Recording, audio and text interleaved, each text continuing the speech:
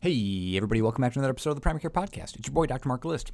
Before we get into today, we're going to jump into the primarycarepod@gmail.com inbox, primarycarepod@gmail.com inbox. That's where you can send me any articles, any things you want to talk about, or just give me some feedback. That's cool, too. Always appreciate that. Today's joke comes from an anonymous listener. Hey, Dr. List, I think my wife has secretly been putting glue all over my firearms. She denies it, but I'm sticking to my guns.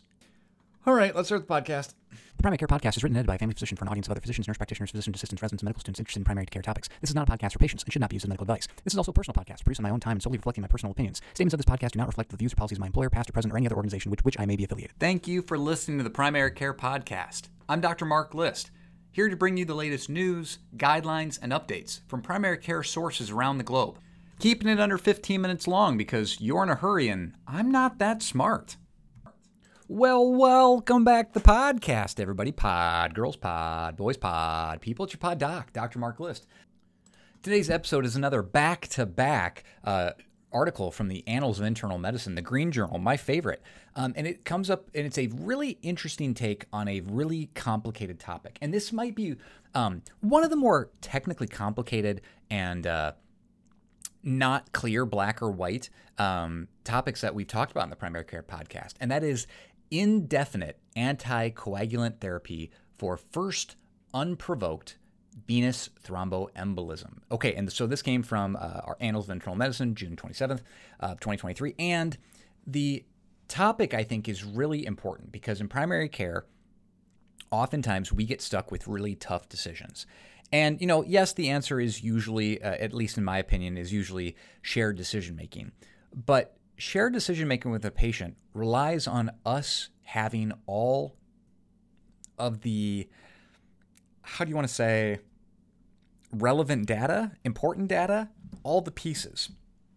And that can be really difficult sometimes, especially in these cases, like I said, the gray parts of medicine, not black, not white, but this isn't an easy decision in either direction.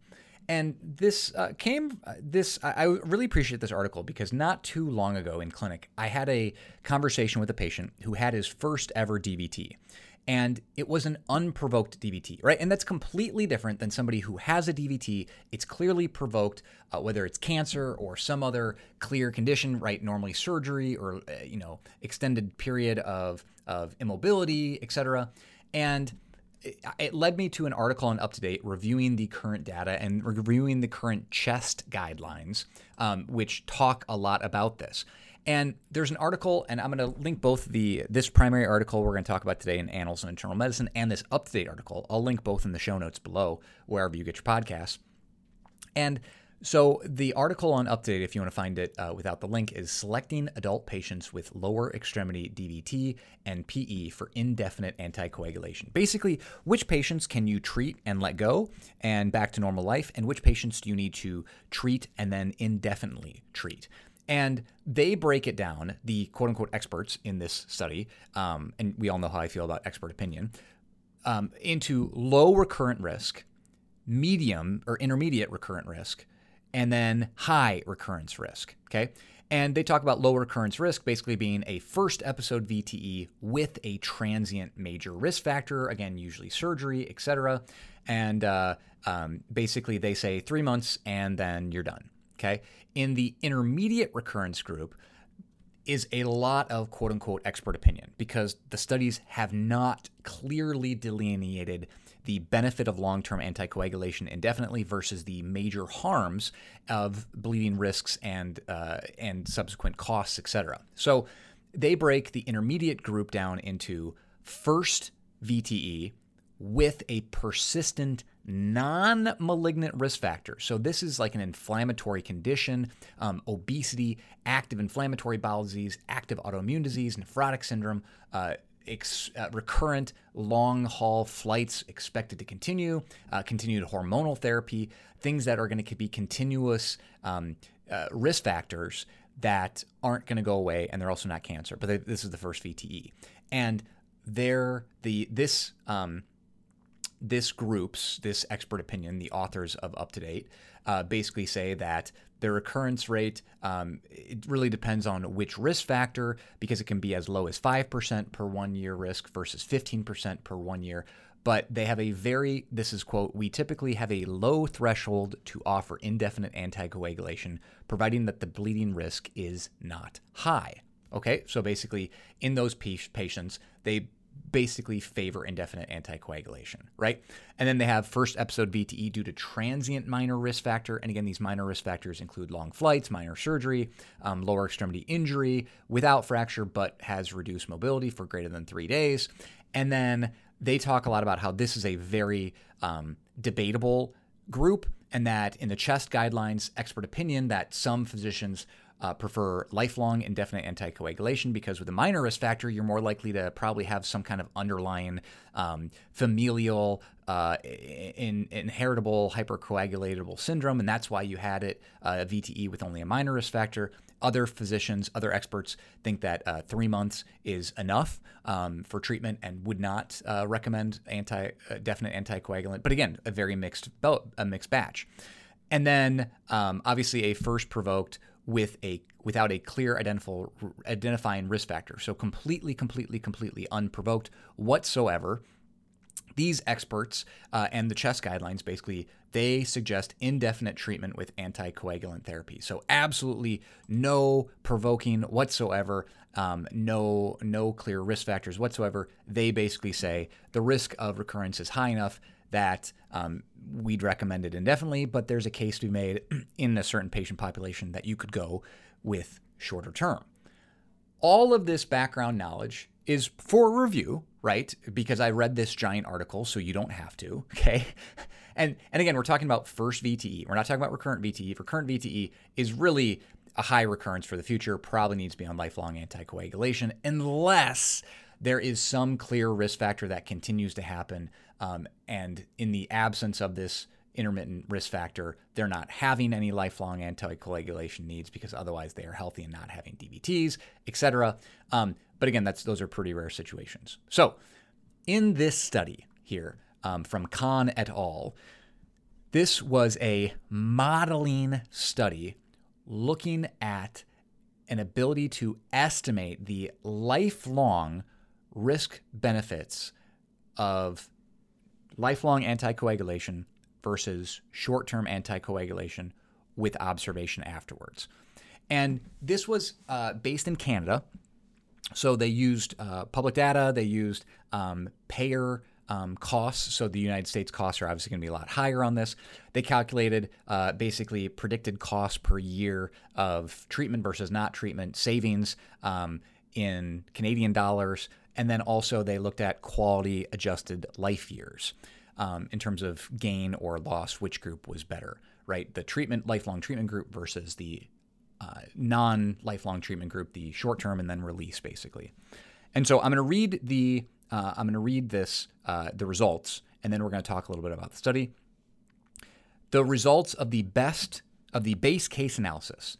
So when compared to discontinuing anticoagulation, okay, so this is the treat and release group, the hypothetical cohort of patients on indefinite anticoagulation of 1,000 patients, average age 55, because that's the average age for most of the drug trials for DOACs, just FYI. So if you took 1,000 patients and anticoagulated them for life, those patients, that 1,000 patients would have 368 fewer recurrent VTE events, which includes 14 fatal PEs, okay? So a significant number of prevented events and 14 death saves, but in the model had an additional 114 major bleeding events, which included 30 intracranial hemorrhages and 11 deaths from bleeding. So fewer numbers, but higher deaths and more significant deaths. Their models state that indefinite anticoagulation in patients that have their first unprovoked VTE, indefinite anticoagulation cost 16,000 Canadian dollars more per person and did not increase quality-adjusted life years. So no mortality benefit long-term. And, there's some major limitations. Obviously, this is a model using existing meta-analysis and randomized control trial data. And most of these randomized control trials are not lifelong. They are, a year long, maybe several years long. And so a lot of this is, modeling data, right? And that's the entire purpose of this study. But this lets us see, right? Some of the studies are only a year long, some are a little bit longer. But this lets us see if we combine all of the studies, and this study, they did a great job. There was multiple studies that they included in this, a lot of data that went into these models, ranging from longer term trials to shorter term trials, and looking specifically at cost perspective and long-term management costs, et cetera, mortality benefits. And so, again, I can't speak specifically to the math involved in the models. I'm not a PhD. I do not have the qualifications to assess whether their model was accurate or not. But I think this gets back to more data and talking points that we can use in the room with patients, because this is not an easy decision. Any of you out there who have had to make this decision with a patient of they had their first VTE, okay? Whether it's and for clarification's sake, these were all VTEs that were either significant PEs, so not just incidental subsegmental PEs, okay? So definite PEs, or DVTs that were considered to be proximal, right? So popliteal or proximal to that. So not just DVTs isolated to the calves. So these are high-risk, significant DVTs with significant PEs. And again, the expert opinions basically say for the majority of these people, they should be on indefinite anticoagulation. And then for some people with minor risk factors or in certain patients' populations, they could maybe do a trial of 3 months followed by indefinite anticoagulation. But again, many of the experts and expert opinion on this basically says lifelong. And clearly this is due, and even in this study with their model, which their model favors not doing lifelong just from a cost and lack of mortality benefit long-term. But even in their study, even in this negative study for indefinite anticoagulation, 360 recurrent VTE events, including 14 fatal PEs in 1,000 hypothetical patients. That's a lot of VTE. That's a lot of recurrent VTEs. That's a lot of fatal PEs. And so knowing your patient in front of you, this has to be a very difficult conversation, no matter with this data or not with this data, in terms of there are studies that clearly indicate that lifelong anticoagulation will prevent VTE events. Very clearly, right? We have good data to support that. But there's also a lot of data on the risks of bleeding. And again, this is looking at Canadian dollars in terms of overall society costs that, yeah, it's actually going to be more costly to do indefinite anticoagulation, not only just from a cost perspective, but also from an outcome perspective, not increasing the quality-adjusted life years. So no mortality benefit, and it's costly. But again, all of the expert opinions, all of the data talks about the importance of preventing VTE, preventing fatal fatal PEs. And the authors do talk about that their model did seem to weigh heavily that these major bleeding events existed, and were very sensitive to the case fatality events of major bleeding. But they didn't even include minor bleeding events within this, right? Or minor DVTs or subsegmental PEs. They were not even included in this study. So I take away from this study a couple things. Number one is that this is going to be a difficult decision no matter how many studies come out on this topic. Like, this is clearly there is not a great choice in either direction, because clearly not being on indefinite anticoagulation for unprovoked DVTs and PEs is dangerous and will likely cause recurrent VTEs, okay? Like that is a very, very clear outcome of not just this study, but all studies. But this study, again, highlights how expensive DOACs are, how expensive major bleeding episodes are, and hospitalizations associated with care, how much more expensive it is, right? And this study highlights the fact that long-term modeling data doesn't even suggest, based on the fact that there were 11 deaths specifically from bleeding and 30 intracranial hemorrhages associated with these 1,000 patients on indefinite anticoagulation, that there's not that much overall mortality to be gained. And again, this is a model, not a randomized control trial.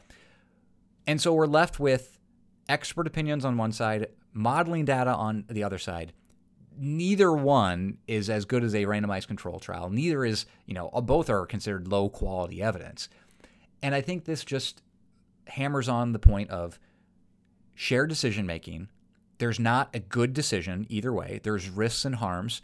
And talking with your individual patient about what is best for them and dealing with the side effects and the consequences, documenting adequately, having good conversations and ongoing conversations about going back and readdressing this over time, maybe as more risk factors pop up or as a patient becomes more risk averse to DVTs and PEs, for example. And so anyways, my take home is a complicated topic does not become any less complicated just because of this study. But I think that this gives us more data to talk with our patients about the costs and the risks and the lack of overall proven mortality benefit long-term. This has been Dr. Markowitz with the Primary Care Podcast. Thanks for tuning in today on this really complicated gray area topic. Hopefully this sheds some light on future conversations with you and your patients. Reminder, you don't need to stay up all night to stay up to date. Thanks. God bless you. Have a great week.